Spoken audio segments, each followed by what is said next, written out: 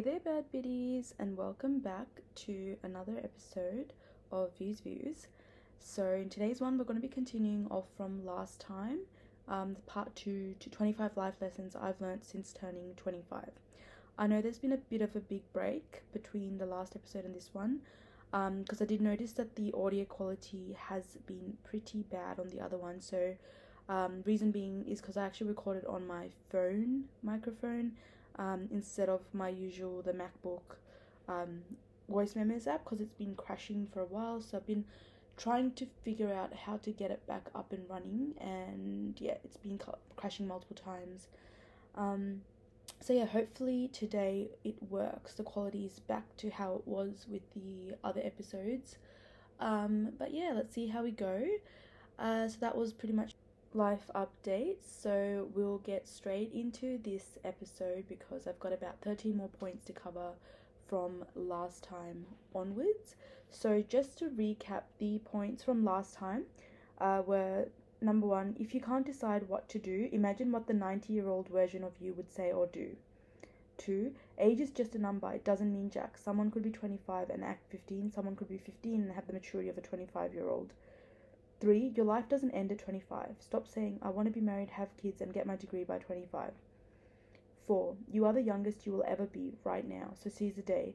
Say yes more often and embrace being spontaneous. Life is way too short for FOMO and regrets. 5, if you want to feel sad instantly and have time to waste, compare your life to someone else your age. 6, your self-respect needs to be stronger than your feelings. 7, everything happens for a reason, every lesson is a blessing. Rejection is just the universe's projection and redirection. 8, life is meant to be a roller coaster journey that ends up in something beautiful, not a one-stop jet ski ride to the perfect destination. 9, don't judge people by their words, judge them by their actions. 10, the way people treat others is always a projection of how they view themselves. 11, the longer you entertain what is not meant for you, the longer you delay what is meant for you. Whatever is meant for you won't pass by you. 12, if they wanted to and they could, they would. So now on to the final 13 points that I'm going to be talking about today. So I'll start with number 1, you did the best with the level of understanding you had at the time, so stop being so mean to yourself. 2, gratitude is your greatest weapon against negativity. Journaling really helps you reflect on your growth. 3, no response is a response. Sometimes it's better to be ghosted than to be strung along.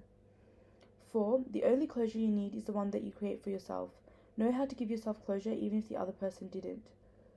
5, letting go doesn't happen overnight. It's often a culmination of 1 step forward and 2 steps backwards, until one day you look back and realize you've let go completely. 6, discipline rather than motivation gets you far in life. 7, not everybody has the same values, goals, or the same heart that you do. 8, don't give away second chances so freely. 9, you can always make the money back. 10, consistently work towards mastering the art of detachment to expectations, external things, and people in life. Take some time to learn about yourself and your attachment style.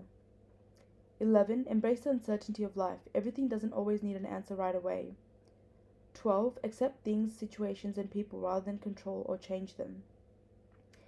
13, a bad day is not necessarily a bad life.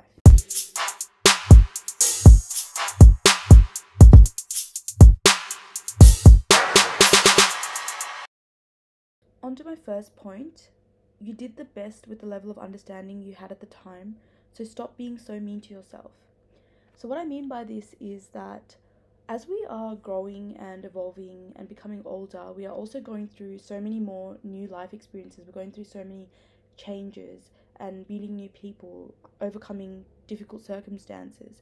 So it's really, really unfair of us to expect that in the past, the way that we reacted, because we look at it now and we think, wow, that was so embarrassing, but the person that was in the past isn't the person that we are now. But it's so difficult for us to see that because we're the ones that are living in our bodies and going through the daily motions and, going through day-to-day life. So to us, it feels like day-to-day there's no difference. But when you look back and you reflect on a period from the past, there is actually a massive difference, because you know something new now because of what you've went through and what you experienced that made you embarrassed because you've learnt from it.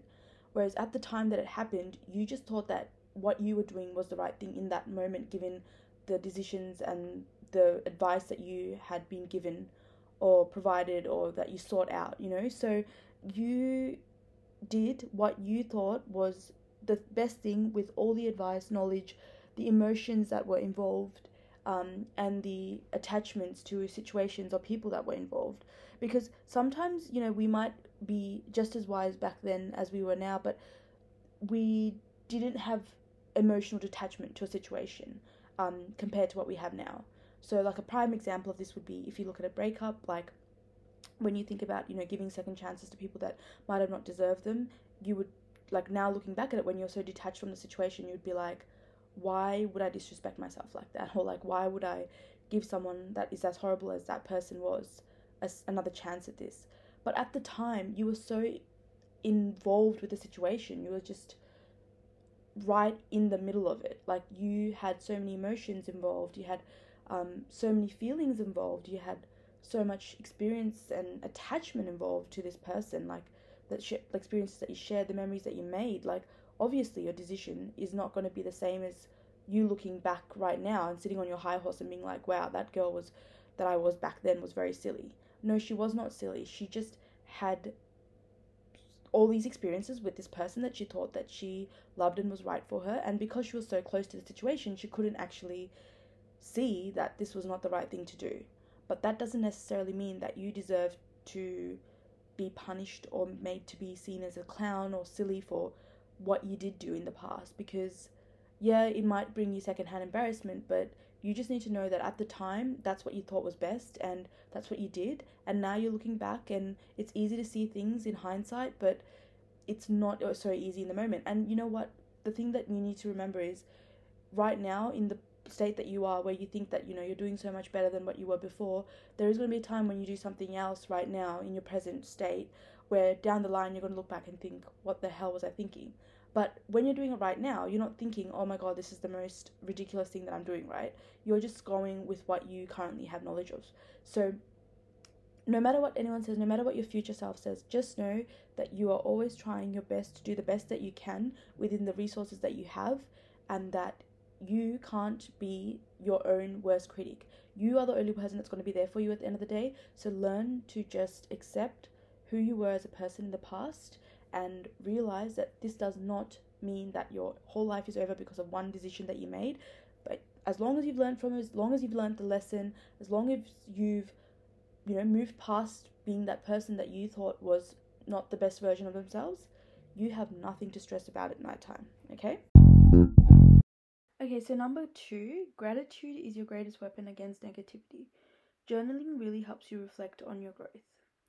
So what I mean by this is, when you feel like things are not going great in life, it's so easy to lose perspective on the things that are going right in your life. And every time you have something negative that's happening and you balance it out with something that's happening in your life that's actually great, that's going on for you, that you don't even acknowledge, because we as humans tend to naturally and instinctively have a pessimistic mindset towards life. When you try to balance that mindset out with something that's great that's going for you, in general, like it could be something innate, like your career that you've worked so hard to establish, or it could be the fact that you've had long-standing friends that have been there forever, that you don't talk to them all the time, but the fact that you have those stable connections.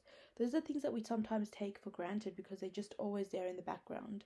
But whenever something goes wrong, like something that's temporary or something that's new and it didn't work out how we wanted to, we tend to focus so much energy onto that because that's what's new and exciting. But it's really, really important to be able to ground ourselves and be like, look, I know that what I wanted right now is not going the way that I wished it would, but let's think of all the things in life right now that I do need to be grateful for, because they have literally made me the person I am and they are an innate part of me, but I just do not acknowledge them enough. And this mindset switch over time with practice is what makes us feel more peaceful about life in general. And it's something that we need to practice. And journaling, honestly, like sometimes when you journal and then you look back at the journal entries that you made, like from a year ago or from a few months ago, you just realize how much growth you've had from that person that you were. Or Or like, even for me, I use this app which is called Penzu, and it's like an online app, but it's completely free. You can access it on an app on your phone, and you can also access it on the website, and pretty much it syncs between like the online website and your app, obviously. So it's free to use as well. Like the basic features of adding journal entries, you can add as much as you want. And you can pay for upgrades for like special features, but I just use the basic version, and honestly it sends me, like, if you wish to get reminders, it sends you email reminders, and it says, this time last year you wrote this. And like, sometimes I get those emails and I'm just curious, like late at night I'm just scrolling through my email, and then I click on it and I'm like, wow, I was such a different person back then. And sometimes you don't even realize how much growth you've had until, you know, you look back on those memories and you're like, wow, this time last year I was doing this, and look where I am now. Like, I didn't notice this every single day as I was growing, but the amount of progress I've made as a person with my physical health, my emotional health, spiritual health is just immense. And sometimes we get to forget this sometimes we tend to forget all these things because we get so bogged down in the small details of things that aren't going right. We tend to focus on how to make them right instead of switching our mindset to be like, everything is working in my favor and it's all going to work out, and the slow growth will happen, but it will be slow. Just like I said, it won't be a quick jet ski ride to the perfect destination. It will just be slow, but, worthwhile. And that's what we have to remember every time we get into this negative spiral about life, about things that aren't going the way that we want them to be right now.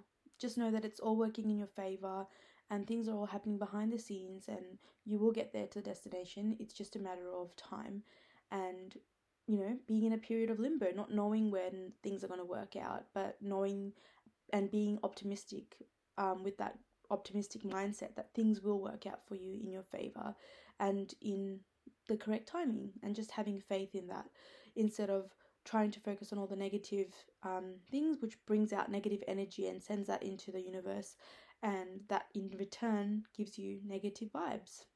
It's as simple as that. It's like the law of attraction is, the more positive vibes you put out there, the more positive energy that's going to surround you, and the more negativity that you expel into the world, the more negative occurrences and events and people are going to enter your life, because that's what you believe you deserve, and that's just not where we want to be at. Point number 3, no response is a response. Sometimes it's better to be ghosted than to be strung along. So this obviously applies in a dating context, but over the years I have had my fair share of dating experiences, and like every time that you get ghosted, it does feel personal, but you have to remember that some people are just not mature enough to be able to communicate that they don't want anything further, or that they don't see this going anywhere. For some people, they just haven't met themselves at that level emotionally, and it's so much easier for them to retreat and just to go ghost on you, because it means that, when they do decide they want to come out of their little space retreat, that they can access you because they haven't officially ended things, or they just are always in a turbulent sort of state of mind about whether they even see this going anywhere, and they don't really feel sure about themselves enough to actually meet you on that same level. So it's easier for them to ghost because it just gives so many options for them to come back later if they do decide against it and they have a change of mind, because their mindset is just not stable. Like, for example, with me, if I'm going out with someone and I just go on a few dates and I don't think that it's a match, I'm able to be like, okay, I don't want to waste this person's time. I'm going to be upfront with them and be like, look, I don't see this going anywhere. I've enjoyed the time that I've had with you, and thanks for all the experiences and things like that, but I think it's better that we go our separate ways, because I don't think that we are compatible. And I don't like to string people along, but you have to realize that people do not always meet you at your level because they're not emotionally there yet. So sometimes, being ghosted, that is a response. Like a no response to your text, or being scene zoned or whatever for a number of days, is a response. It's them saying in their way that they know how that they are not interested in you, and that's as simple as that. And it's nothing to be taken personally, because when I think about the times that I've rejected someone, it's because it has nothing to do with them, but it's because I thought that I don't see them as someone I would be compatible with because of things that I thought were deal breakers. And it doesn't mean that they're a terrible person. It just means that they weren't my cup of tea. And sometimes when the rejection happens to you, it feels personal, but then you have to remember the times that you rejected people and it wasn't personal, because you know, you could be an 11 out of 10 and you won't be someone's cup of tea still, you know, like you just don't fit what they are looking for. And it's so hard to pinpoint sometimes what you are looking for. Even with me, like, you know, sometimes when I reject people, I'm just like, I just don't feel the connection there. Like, I just don't feel that this would mesh well in the future, or the way that we talk, or the way that we see life in general. But it's really hard to put a finger on what exactly it is that I don't like about a certain person that I do find about another person, even though they might have similar qualities about each other and they might be the similar type of person, but it's just something that doesn't feel right, like your gut instinct. And so sometimes you can't really, it's intangible, the thought or the idea, and it's just really hard to find answers or like speculate as to why someone doesn't think that you're their cup of tea. And it just puts you into a negative mindset because you start to spiral about yourself. So it's a lot easier to just think of it as it's not personal. The times that I've rejected people, it hasn't been personal, so why would it not be the same in my situation? Unless I've done something blatantly wrong. And if you know that you're a good person and you haven't done anything wrong, and that your personality is just not their cup of tea, you just have to be like, okay, well, thank you for responding in the way that you knew how, in your emotionally immature way. It's still a response, and I'm going to take it. And you know, it's a shame that you couldn't be mature enough about it to be upfront, but at least I know now the type of communicator you were, and I'm grateful that this didn't follow through into a relationship. That's all you can really think of it like at the end of the day. Number 4, the only closure you need is the one that you create for yourself. Know how to give yourself closure even if the other person didn't. Okay, so how I think of closure is, and I really understood it after my last heartbreak, closure is just, you know, a way that it's like a thing that we created in society where we thought that having someone who literally hurt us and put us through so much shit, and they know that they put us through so much shit because during the relationship and towards the end of it, you expressed how much it hurt you. Closure is society's way of saying that we're pretty much getting permission from this person to move on, being like, them acknowledging that, yes, I've hurt you, and this is it. And it might not even be like an apology from them, a sincere apology. It's just, you know, them agreeing for the sake of agreeing that they were a shitty person. But at the end of the day, does that really change the circumstance? Like, yeah, it would be great for them to acknowledge it, but at the end of the day, this person is not going to be in your life anymore, and the only person that's going to stay with you in your life is yourself. So the closure that comes from their disrespect, their lack of loyalty, the lack of communication, the lack of effort, you know, all of that stuff, that is your closure. Like the fact that they put you through so much, they put you through that emotional turmoil. You're the only one that can, you know, admit to yourself that these things are the reason exactly why you need to move on. The other person saying this stuff isn't going to make it better for you. In fact, it could make it worse because they're literally acknowledging all the shitty things that they did, and they knew that they did this to you. And, you know, they don't have to say it for you to be granted permission to finally move on and close a chapter in your life. It's like you have to innately know that this person disrespected you, essentially, you know, and they didn't meet you at the level that you needed them to. So why do we put so much pressure on this thing called closure? Like, it really does not make much sense when you think of it this way, because you're the only person who needs to be on the same page as yourself and understand why you need to move on. Okay, you know, you need to hear it from yourself, because the only person that you can trust in this life is yourself, because you're the only one that's going to be there from the womb all the way to the grave. Like I've said before, you're not going to rely on anyone else, and you don't need anyone else's permission to move on, and you don't need anyone else's permission to tell you how much they hurt you, for you to realize that they have hurt you, because you've literally lived through the emotions.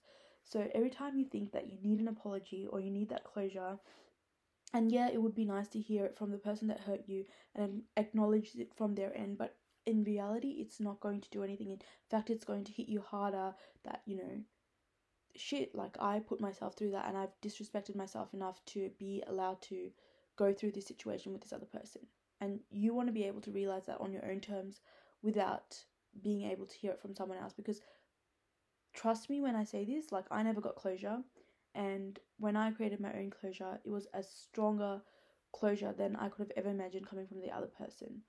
If anything, from that other person, that apology would have been so fake that I would have felt even worse about myself. So me giving myself that closure and realizing that this person didn't love me in the way that I thought they did, and the fact that they disrespected me and was disloyal to me, is literally the only closure that I need in order to realize that this person was not right for me and I needed to move on.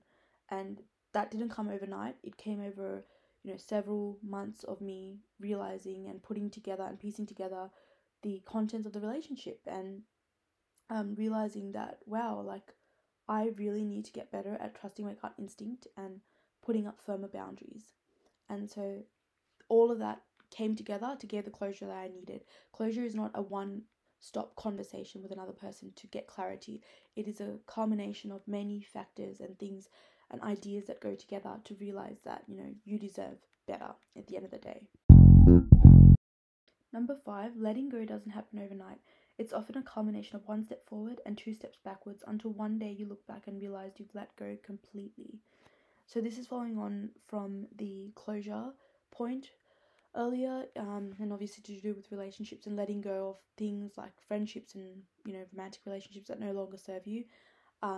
Letting go doesn't happen overnight. It's a culmination of days and weeks and months even, and maybe years for some people, where they realize that, this person was not the right person for me, or not the right friend for me, not the right partner for me because of this, and this. Or even letting go of a toxic workplace or a toxic situation, or whatever it is. All of it applies in that sense, but I'll just talk about it in the context of a relationship to make it a lot easier to, follow through the concepts. But basically, sometimes you might think of an ex-partner and you think, wow, I really miss the time that we did this together. But in a way, like, your mind is letting go of that idea that you're no longer doing this activity with that person anymore. So, you might push yourself to do things like go to the same places that you used to go to with new people and make new memories. And in a way, that is letting go. Even though it's forced, it is you letting go and your mind saying, hey, I need to let go of this concept. And at the time, it feels like it's very painful, and you feel like, why am I forcing myself to do this? But over time, you realize that all of it does add up, and your mind makes new memories.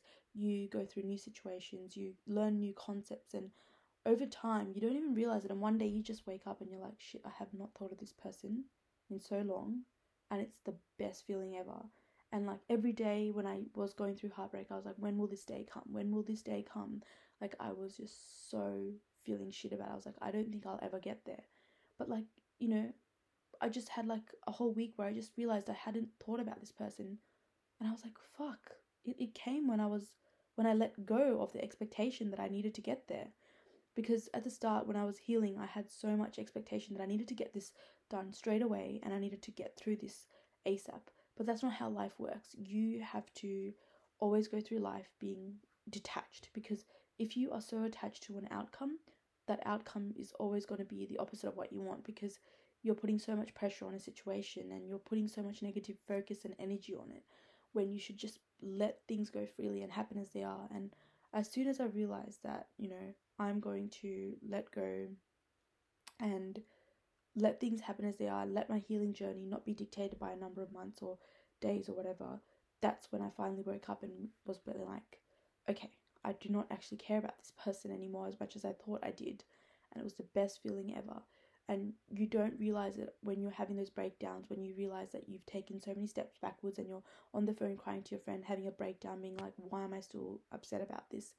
And then like days go by, weeks go by, and you're like, when was the last time I even did that? Like, you don't even realize, and it's the best feeling ever. But you have to trust the process, and you have to detach yourself from wanting to achieve this outcome in certain amount of days or certain amount of months. You have to let go and accept that the day by day journey that you go on, all of it's going to add up at the end, and all of it's going to get together to the point where you finally let go of a situation that's toxic or a person that's toxic for you. You just have to trust the universe, and everything will work out in your favor. Point number 6, discipline rather than motivation gets you far in life. So what do I mean by this? So motivation, it can either come internally or externally. So usually the motivation that we get is kind of external. So like we'd be having a bad day and read a quote or something, and then it's like external motivation or stimulus that makes us go, hey, like, I want to get up and do this. Or like you see a video on TikTok where someone's going to the gym and you're like, you know what, I'm going to go to that gym finally. You know what I'm saying? Whereas discipline is kind of something that that you might not want to do right now. Like, for example, I might have had a really long day at work and I would be like, oh my god, do I really have to go to the gym today? Like, it's leg day as well. It's going to be taking me an hour and a like, I love leg day, don't get me wrong, but like after a really exhausting day at work, which is physically and mentally draining, and then you have to do 1.5 hours to 2 hours of an intense workout, sometimes you're just like, man, I just want to go home and crash. But that's when discipline kicks in. Discipline is so much different to motivation. Motivation is something that can be fleeting and it's very temporary. It can be long term, but it is something that pushes you, whether it's yourself internally, whether it's convincing yourself internally that you have to do it, that, you know, you want to get that, you know, if it's like, if you're a guy, like, you want to get that six pack, or like, even if you're a girl, if you want to get those six pack abs or whatever, you know, if that's your goal, and you look at that and you're like, oh my god, I want to get that, I'm going to go to the gym today. But that's motivation. So you can do that one day and the next day you could forget all about it because that was a temporary fleeting thing. Discipline, however, is knowing that you have a bigger goal in mind, that your goal is more wholesome in a way. Like, what's the word? You look at it in the long term instead of something that's fleeting. Like, you say, I want to be physically and mentally healthy, and the gym is my safe place that gets me on a it's like an anchor for me when I'm upset, or when I'm spiraling, or when I just need a push to, you know, kind of get a routine in my life going. That's discipline, because you know that it has a deeper meaning and it has a lot more context behind it as to why you're doing it. It's not for something superficial or something that's temporary. Like, you know, sometimes people want to hit up the gym because they want to lose weight, and that's great, but that might only last for a period of time, and then after they lose the weight, they're like, oh, I don't really need the gym anymore. But then that's where you go wrong, because attending the gym regularly and working out is a long-term thing. It's a discipline thing. It's not just for a specific goal. If you want to maintain a goal, if you want to maintain your physical health, you want to be able to attend at a regular thing, no matter what your goal is, you know. That's when it becomes part of your lifestyle. That's when it becomes routine, you know. Even things like, some people get up in the morning and they're like, I feel so shit, I don't want to go to work. But discipline is knowing that, yes, I don't feel like going to work right now. I feel so shitty in the morning, I just want to take a sick day.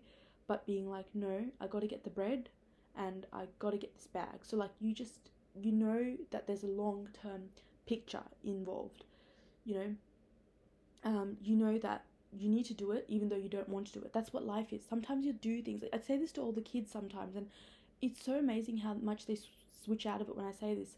Like, you see like these 8-9-year-olds crying and you're just like, look honey, like, sometimes we have to do things in life that we don't want to do, but we have to do because it's a part of life.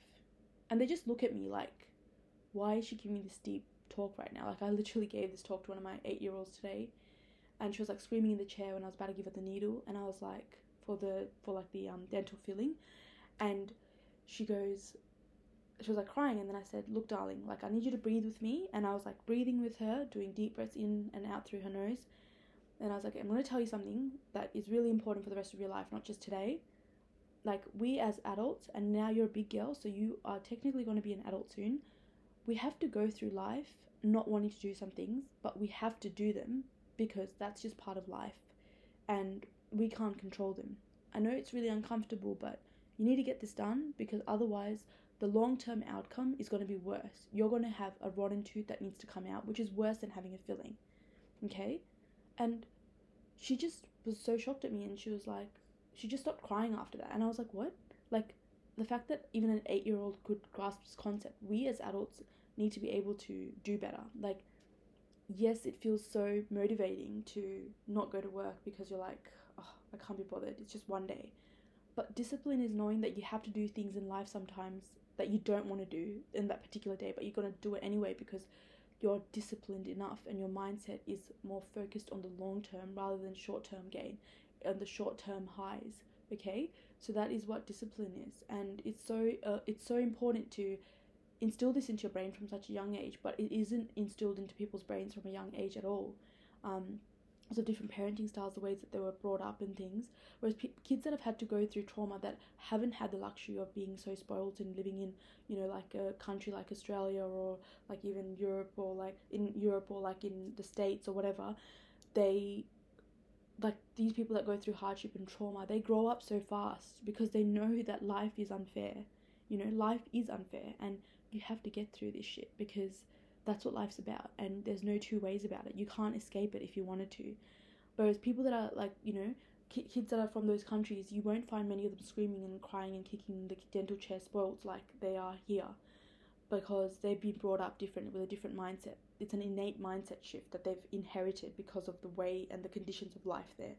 But here we take things so much for granted, and like my mindset is not going to be the same as a mindset of a person that's grown up in Sri Lanka and stayed there all their life until 25. I guarantee you that. Like, yes, I act like a princess and I'm spoiled in certain things, and I know that myself, but I have to acknowledge at the end of the day that some things in life are shit, and you just have to go with the ebbs and flows of life, and that's what life is.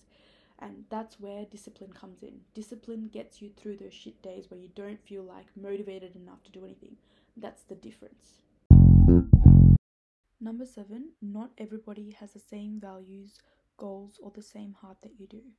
Now, this is such a hard pill to swallow in life, but sometimes when you just find yourself being so different or reacting so differently to someone else in your life, you tend to fall into this trap of comparison about why they react to certain situations completely different to yourself. And I've even had some of my friends ask me this stuff as well. They're like, I don't get how you have so much of this stuff going on in your life and you are still okay with work, and you're coping with work, and you're coping with your regular routine, you're still doing everything.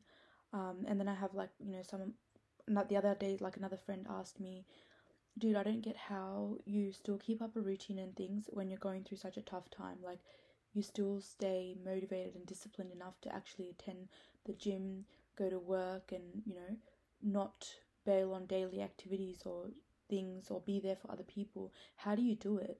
Like, I am not the same person as you. And I just think there is no need to compare one person to another person and how they deal with life situations, because all of us see things in different ways. Like, we don't all have the same values. We might have similar values, but we might all value them differently. For example, with me, something about me that I admire, and sometimes I wish I would take a chill pill with it, but like for the most part, I do admire this quality about me. It's that whenever I go through hardships in life, I have this way about me where I convince myself, and my mindset is very strong, and I'm like, I'm not going to let this keep me down or prevent me from doing everything else. Like an example would be like heartbreak. Like, I literally went to work the next day and I was like, nah, I'm not letting this shit get in the way of my life. I'm just one of those people, like something could happen in my family and I'd be like, nope, I'm still studying. I'm still continuing my life. And some people think, how the heck is she still functioning when this tragic thing just happened? Or like, even when one of my closest friends passed away last year, I was really, really upset and I wasn't really functioning well, but I still pushed myself to function every day. I was very, very harsh on myself. I was like, Manuka, you have to keep going. Because how I think of this thing is, like, let's look back at the heartbreak example. Your heart is a muscle and it's broken right now because of all the emotions and the turbulence you've gone through. But at the end of the day, 6 months from now, your heart will start to mend. But if you let go of everything else in your body, like if you don't work out and if you don't look after the rest of your body, everything else will go to shits, even if your heart heals in 6 months. That's how I think of it. Like, it's a weird way to see it, but it works for me. And that's a value of mine. I want to stay true to everything else in my life, even if one aspect is falling apart. So even if something is stressing me out at work, I want to make sure that I'm doing well in all other aspects of my life still. I want to still keep that up. And so that might not be the same for other people. Like, other people might be going through hardship and they value just focusing on that hardship and mending themselves through that without focusing on other things in their life. They want to put the other stuff in their life on a back burner. For me, that stresses me out because that's just not how my mindset is about life. But it doesn't mean that one mindset is wrong or one mindset is more correct or the more favorable thing to do. It just means that we shouldn't be comparing ourselves to someone else because they don't have the same values or goals as us. And even if they do, it's not at the same extent as ours. The same with comparing hearts. Like sometimes when you go through situations and there's another person involved, you're just like, how the hell could they do this to me? Or like, how the heck could they be like this? But at the end of the day, like, they don't see things the way that you do. People aren't going to always see things in the way that your perspective of life is or that situation is. And it's such a hard pill to swallow because you're just like, why can't they see it how I see it? But it's so frustrating. But it is part of life to admit to ourselves that people aren't going to always see eye to eye with us because they've had different upbringings, different values, different core beliefs um, that have shaped who they are as a person, essentially. And it's ridiculous to expect that they have the same values, goals, or the same heart that you do. And as soon as you accept this fact, it's so much easier to see why people don't respond to situations the way that you do, and not to take things so personally, because that's just who they are as a person. And most of the time, 99% of the time, it has nothing to do with you whatsoever. It's just how they deal with situations, and might not be the same way that you deal with situations, and that's that. Number 8, don't give away second chances so freely. Now, this is something that I wish the person I was at the start of the year knew when I had my loyalty betrayed and my trust betrayed. But, like I said, we can't be harsh on ourselves in the past because we learn from those experiences. What I've learned is giving second chances, it needs to be done only in the most exceptional circumstances, because you have to ask yourself, why did this person or this situation warrant a second chance? Like, if that first thing that they've done to us is disrespectful, or it's, goes against our values of how we see the situation should be, let's take this in the context of a relationship. Yeah, like if you were disrespected, you were cheated on, you were abused or whatever, like why do you need to give them that second chance? Like, why did they not respect you the first time? Like, you really have to ask yourself. And when you give away second chances so freely, it really, really devalues you as a person, because to them it seems like, oh, I can get away with this again because she gave it to me so easily. Like, that means that I could potentially just get away with this again and could use the same excuses that, made her fold.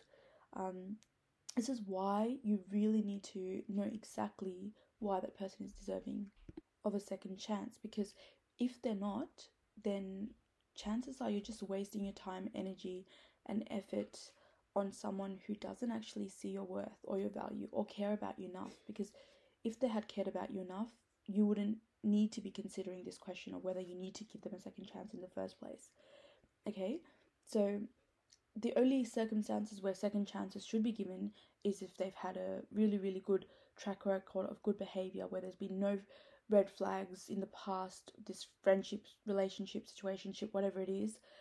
And 99% of the time, there has been many red flags that you've just missed, and it's come to light now that there's been a big event that's happened. Like, for example, betrayal of your trust, or cheating, or, abuse, or, calling you names and degrading you and things like that. That is what makes you question things. But when you're in that situation, it's so emotional, and it's really hard to think of those red flags. So it's only very, very rare that you would actually need to give someone a second chance if they had like a really, really, really good reason, which most of the time, like from what I've heard and experiences, there really isn't any really good reasons. Like, it's just poor behavior. It's pathetic behavior. Even if it's them going through something, you don't treat people like shit just because you're going through something. Like, no one is your emotional punching bag, like no one in your life, not even your partner, not even your parents, not even your siblings, no one is your emotional punching bag. It's not fair on someone else. There are so many other healthy ways to vent out your emotions and get your emotions out in the correct way, and it's definitely not using another human being who has complex emotions and has complex feelings and things which affect their mental health and their sanity. So no, when you give a second chance, really, really, really consider whether this person is even deserving of the second chance in the first place. 9, you can always make the money back. Now, so this is a really hard thing to learn in your 20s, because when you're in your 20s, you're usually most of the time just starting out your full-time job, and you realize the true value of money, the true value that goes behind money, which is hard work, you're doing that 9 to 5 hustle. And when you lose, like, say 1K to a scam, or like you lose like 3K because you've trusted a friend that you shouldn't have trusted, and you booked flights or booked tickets to somewhere and they've been really untrustworthy with handling money, and you've lost a large sum of money, okay? These things like make you panic, because you're just like, shit, that's a lot of money. Like, that's like, a few days of work for some people. It could be 1 to 2 days of work for another person. Whatever it is, it's still hard work. And as an adult, like, we realize how hard it is to budget and make ourselves have a proper lifestyle where we're comfortable enough to do things that we love, as well as spend on the necessities. So like, when you lose this amount of money and big one lump sum, it obviously feels like a massive loss. And in the newsflash, this is just the start of it. You're going to have so many incidences during your life where you're just going to have to lose money because you've invested in something that you shouldn't have. You've made poor decisions. You've trusted the wrong people. You took a chance and it went down really badly. Like, you might decide to start a business down the line, your 30s even, or like 40s, whatever it is, and you might realize it's very unsuccessful.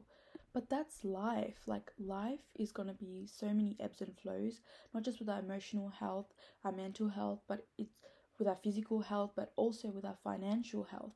Like, we're not going to always be in a constant state of positive cash flow. Like, it's we're going to lose some, we're going to win some, and some days it might just be very stagnant. And losing money, like, it feels like a massive deal, because it is, but you can always make the money back. Like, if you lose like 1K, for example, we can just be like, okay, look, like, in the grand scheme of things, I'm going to be working for maybe 30 years, another 30 years, and this is probably like 1 to 3 days worth of money, depending on whatever your career or profession is. I can easily make this money back.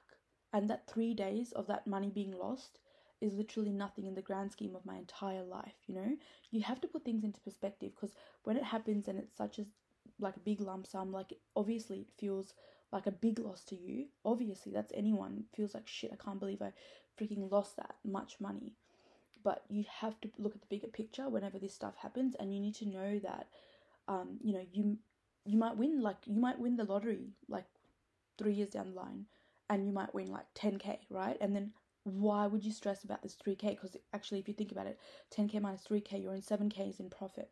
Okay, I know it's not necessarily black and white like that, but if you think about it, see how many times we lose and we win money, and things happen in life, and it all balances out in the end. You win some, you lose some, and that's the mindset you've got to have. So I know in the moment it feels shit, but that's something I've learned in life, that you are going to make it back. And this is so minuscule, this event of losing this money, in your grand scheme of life. Like, look at the wide, vast majority of your days ahead of you, and the life that you have ahead of you. This is not the end of the day just because you lost 3K or 10K even, or whatever it is, okay? Like, it seems like a big amount of money, but you just need to put a goal down and be like, okay, so how many days is it going to take me to make this money back, and how conservative am I going to be in the next few days to try and compensate for my usual spending? You can always figure out a strategy to improve your mindset and make it more optimistic about the money that you've lost, because at the end of the day, life is going to fluctuate, your financial health is going to fluctuate, and you're going to definitely make this money back. All right, so don't stress. Point number 10. Consistently work towards mastering the art of detachment to expectations, external things, and people in life. Take some time to learn about yourself and your attachment style. So I'm not going to lie, but when you have certain types of insecure attachment styles, mainly fearful avoidant or anxious avoidant styles, anxious attachment styles, it's quite difficult to learn how to detach from situations, because when someone or a situation is being inconsistent and it's not very stable, it can trigger your anxiety, and it can make you become more obsessive about a situation, a person, or a circumstance, more than you normally would if that person, situation, or circumstance was being consistent and stable. Because one thing about learning what your attachment style is, Whether it's anxious preoccupied attachment style, whether it's fearful avoidant, whether it's avoidant, whether it's secure, is that you learn a lot about the characteristics that make up that attachment style, and also the triggers that each attachment style has. And so this is a really worthwhile investment for like self-development, because it teaches you what things are taking you back on your healing journey, what things are triggering your emotional wounds, like your childhood wounds, and making things traumatic for you. So whatever your attachment style is, it's okay to recognize that it might be more difficult for you to learn to detach from expectations, external things and people in life. But when you try and work towards mastering the art of detachment, things just become a lot more peaceful. You're at internal peace with yourself consistently, because when you lose expectations about how you want a situation to turn out, or how you want certain things to work out between a partner, or someone that you're seeing, or even in friendships, you don't feel as affected because you know that you are whole on your own. And so it takes a while to get to that place, and I haven't reached it completely, but I'm definitely better than when before I found out that I had an anxious attachment style, that I was attracting avoidant people, and that's what I was addicted to, sort of thing. Like, I am a lot more self-aware now, and now when I do get attracted to those sort of people again, like whether it's friendships or in romantic partners, I catch myself realizing why I'm so addicted to their avoidant behavior. It's because it triggers this wound inside of me, which is like, this person is not giving me the validation I need, and I feel like I have to earn their affection, earn their love, and earn their attention. And I always feel like if it's not earned, or if it's not worked hard for, then I'm not worthy of it, because that's one of the emotional wounds that anxious attachment people have growing up, and it manifests in their romantic lives and in their friendships and in their interpersonal relationships in general. So it's very, very important for anxious preoccupied or even fearful avoidants who have that anxious element in their attachment to learn how to become detached to things that are out of their control. Because once you can master this skill, life just becomes a whole lot easier, because you're working towards becoming more secure and realizing that whenever things go wrong, it's usually 99% of the time got nothing to do with you, unless you've made a blatant mistake or error or done something really cooked. And you learn to not take it personally, and you learn to detach from an expectation that you shouldn't have had in the first place. But yeah, that's how it makes the process of lives and the ups and downs a lot easier to deal with, when you become detached and see things from an objective perspective rather than involving emotions in it. And so certain attachment styles, which is why it's so important to learn and take some time to learn about it, your attachment style. So certain attachment styles do get really emotional, and they mix emotions into objective facts. And that's where things can go south really easily. So while an avoidant attachment style, like these people tend to see things more of an objective manner, and I'm not saying that that's the best attachment style, because it really isn't. It's also one of the insecure attachment styles. But sometimes I find myself, when because I'm anxious preoccupied working towards secure, I find myself like I wish I was just more avoidant. But that's not what you want to wish for. You want to wish that you are becoming more secure, to the point that if a situation does cross your boundaries, that you quote unquote become avoidant, but it's not really avoidant, if that makes sense. It's more so you respecting yourself enough to be like, I'm not going to give this my time and day, because it's literally not worth it, or conducive to my healing, or conducive to bettering myself. So yeah, it's important to distinguish between that, wishing that you were avoidant versus wishing that you were becoming more secure, that you can establish your boundaries and learn to stick to them. So yeah, that's something that will be a lifelong journey, learning how to detach from situations, people and expectations, because it's definitely not an easy ride. Number 11 is learn to embrace the uncertainty of life. Everything doesn't always need an answer straight away. So this is something that I am still struggling with, and I think a lot of people do struggle with, because no one can 100% perfect this, just like the previous point about detachment.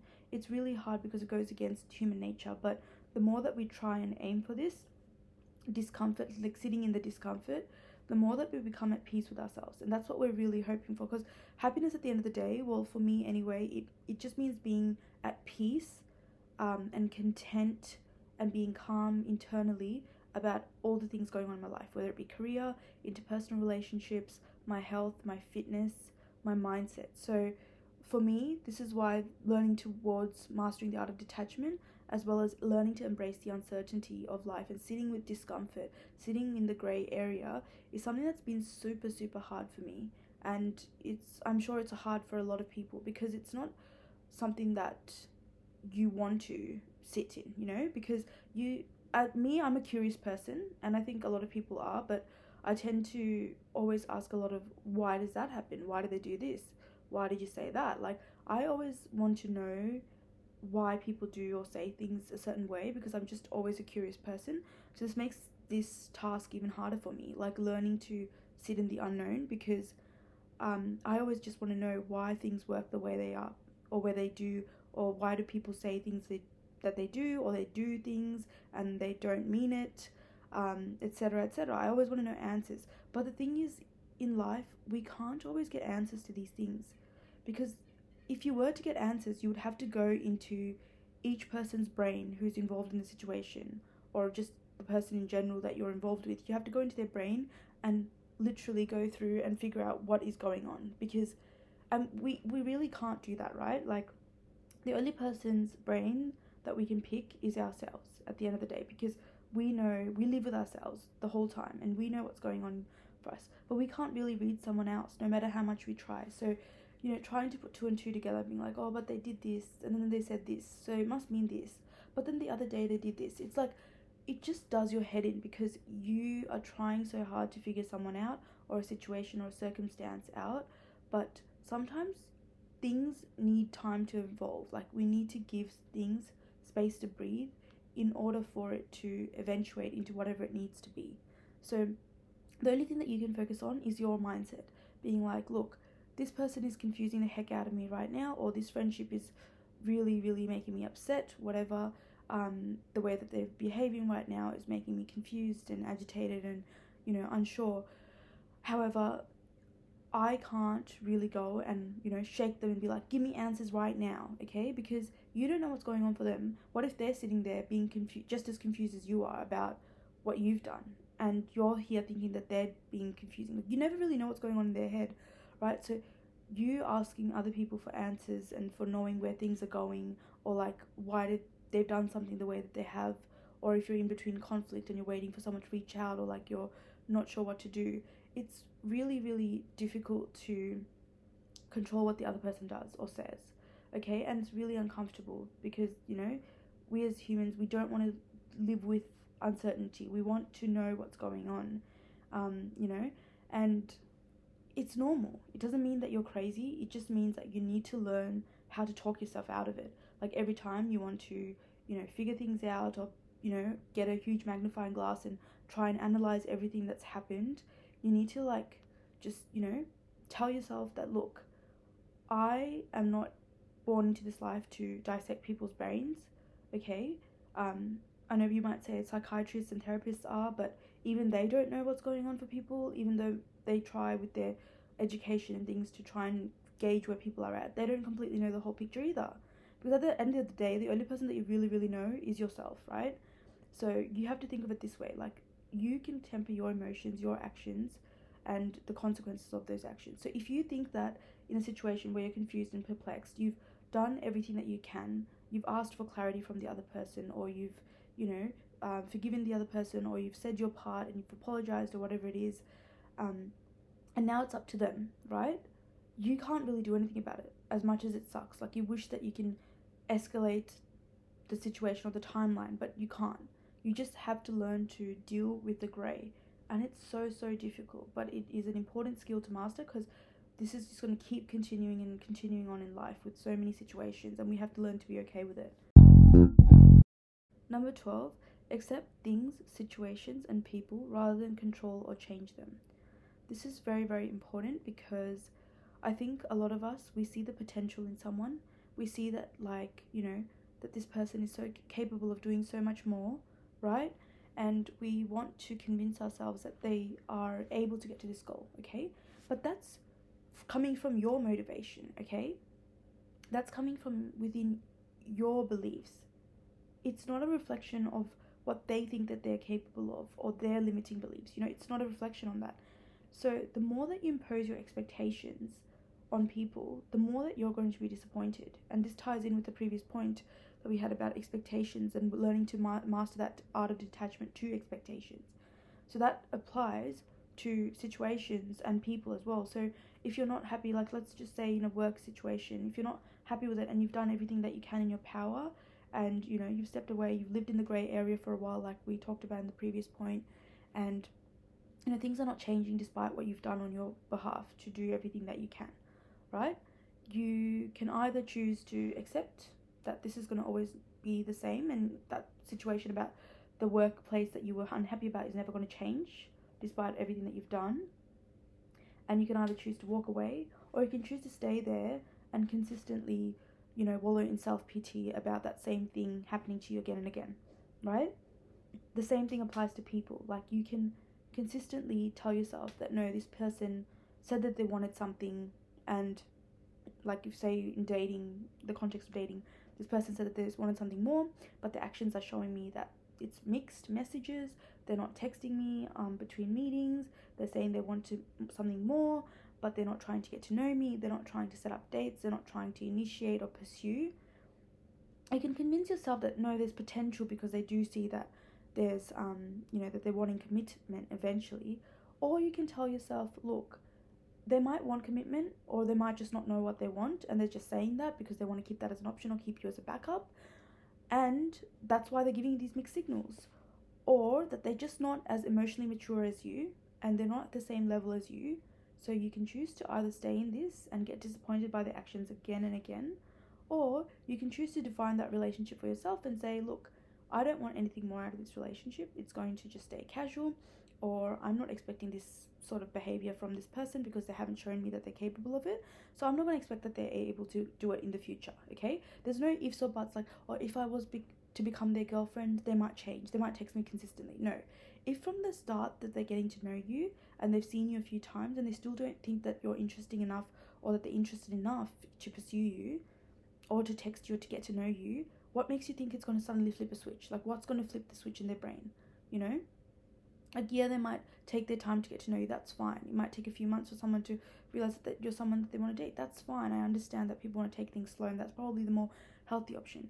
But there's a difference between taking things slow and, like, not being consistent, okay? And then you trying to see potential in that person and saying that they can become consistent if they become invested in you. There's just a fine line that we're treading between, like, you seeing someone's potential and thinking that they can evolve into that might or might not be the case. So as soon as you think of someone's potential, you are setting up an expectation because you think that they can reach that, and they haven't told you or proven to you that they can, okay?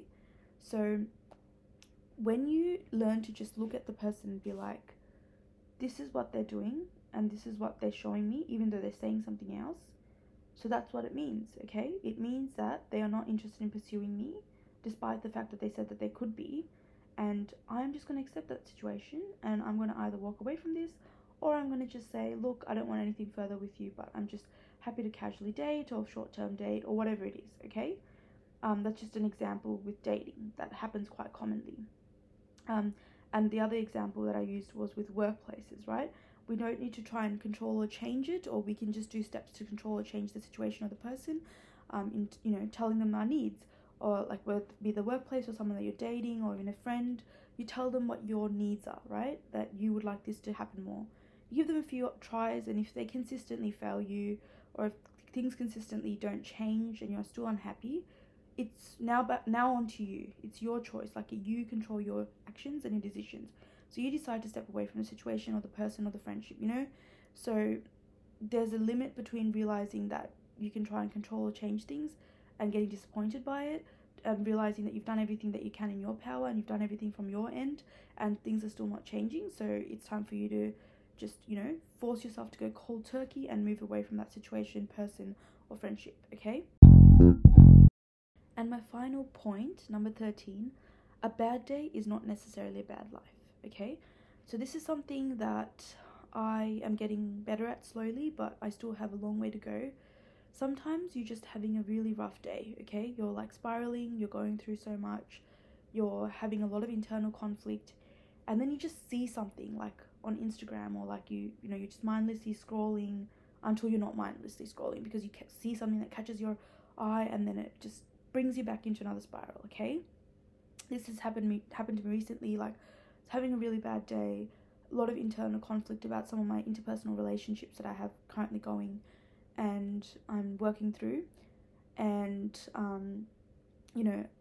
I was just like, let's just try and do my own thing, let's just do some self-care. But then I made the mistake of going onto social media, and then post after post was just about engagements and people getting married and all that. And I have recently, like, no hate against any of that, I know it's engagement season, wedding season right now, and I have recently, like, shifted into that mindset where I do see those posts and I think, like, I'm really happy for these people, they have found their person, and I'm going to get to that stage one day, and I've been pretty positive about it so far. But when you're having a really, really shit day, and you're the shit day is because you're having all this internal conflict and trauma from interpersonal relationships that are currently happening to you, you just feel so shit when you see that. Like, no matter how optimistic of a person you are, it just brings you back, and you just can turn into your day can just turn into a whole downward spiral really quickly. And that's what happened to me recently, and that's just one of the examples that I can think of from the top of my head. But sometimes you just have like a bad day, like whether it's at work, it's just a rough day, everything's going wrong, like you're running late, like everyone's upset at you, whatever, and then you just go home and you're just like, man, my life is just so, like, chaotic. This is another thing, I've been using the word chaotic a lot, and it's manifested so badly in my life. Like, as an example, with the interpersonal relationships, things have just been going haywire, and I'm like, damn, like, the power of words is so influential, because me and my friends, whenever something funny happens, we just say, damn, that's so chaotic. But the more that you say it, the more that you manifest things into your life. And I think that's what I've been doing lately, and I've been trying to step away from using that word and trying to use something more neutral, like, damn, that's so interesting, like something that didn't have a negative or a positive connotation. It's very neutral, because when you, like, become negative about the bad days that you're having, and you say things like, can't believe how chaotic this is, or wow, that's so messy, I can't deal with myself, like stuff like that, you bring, like, the energy around you down. Like, you bring other people down, you bring your own aura down, and you just have negative energy all around, it's just so crazy to me. Like, I was going through a few months where I was just so content with myself, I was happy, I was thriving, I was at peace, had like no sort of internal conflict, and I was feeling on top of the world. And I remember, like something shifted, like everyone around me felt more positive, they're more optimistic, they're more like, I could just have good days more often. And it's not a coincidence, because lately when I've been having these bad internal conflicts, I've just been feeling so done with life. And I know I shouldn't say this, but I think I say it sometimes as well around people, and people have tended to lately say to me, don't be so negative, like, why are you saying that, that's not good. And I just noticed that there's been a dramatic shift, because it used to not be like that when I was in that optimistic mindset. And so now my current journey is focusing on going back to being in that optimistic mindset. And it's going to be like throughout life. You're going to have that period where you're just optimistic, and then you're going to have that period where you're feeling really pessimistic about life.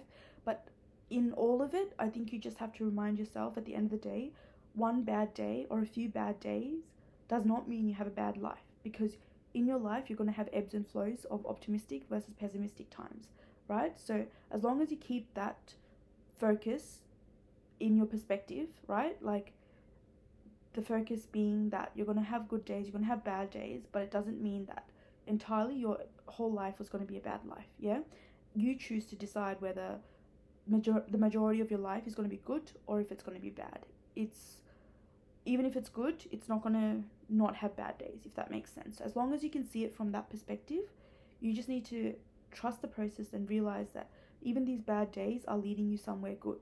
Okay, like, think about the prime example is heartbreak. Yeah, like, when you go through heartbreak, those are some of your toughest days, but then the light at the end of the tunnel after you go through that heartbreak are your best days, you know? Like whenever there's sadness, there's going to be a period followed with happiness and vice versa, and that's just life.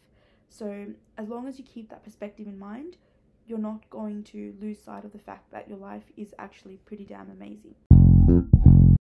Alright then, bad biddies, that wraps up this podcast episode for 25 life lessons I've learnt since turning 25. I hope you guys have enjoyed this episode as much as I enjoyed making it. I know that it was super late. I did mention briefly in some of my points that I am going through a few internal chaos/dramas with interpersonal relationships and just life in general, which is why there's been a month's delay with uploading. I am back on track now, and I am working towards being more positive and optimistic and continuing what I started and using this podcast to heal others and hopefully give others perspective on things as well and help them out in their journeys. I am so sorry for the late upload, but yeah, sometimes these things happen and it's out of your control. But yes, I am looking forward to being a bit more regular with my podcast episodes. And it might take a while for me to become consistent, but I will try my best. And yeah, so for the time being, I'm just going to focus on making content around things that I need reinforcement with, and also just hopefully that resonates with you as well and that you can relate. Yeah, like always, if you want to send me a listener question or comment about the podcast or whatever, you can always just message me on veesviews.podcast on Instagram, and I will try my best to respond to you or include your question in the next episode. So yeah, I will leave that in the show notes as well, and that's it for me for now. So I shall see you guys very, very soon, hopefully. But for the time being, take care of yourselves, enjoy the Christmas period and New Year's, and I'll see you in the new year, hopefully. Alright then, bad biddies, peace out. Ciao.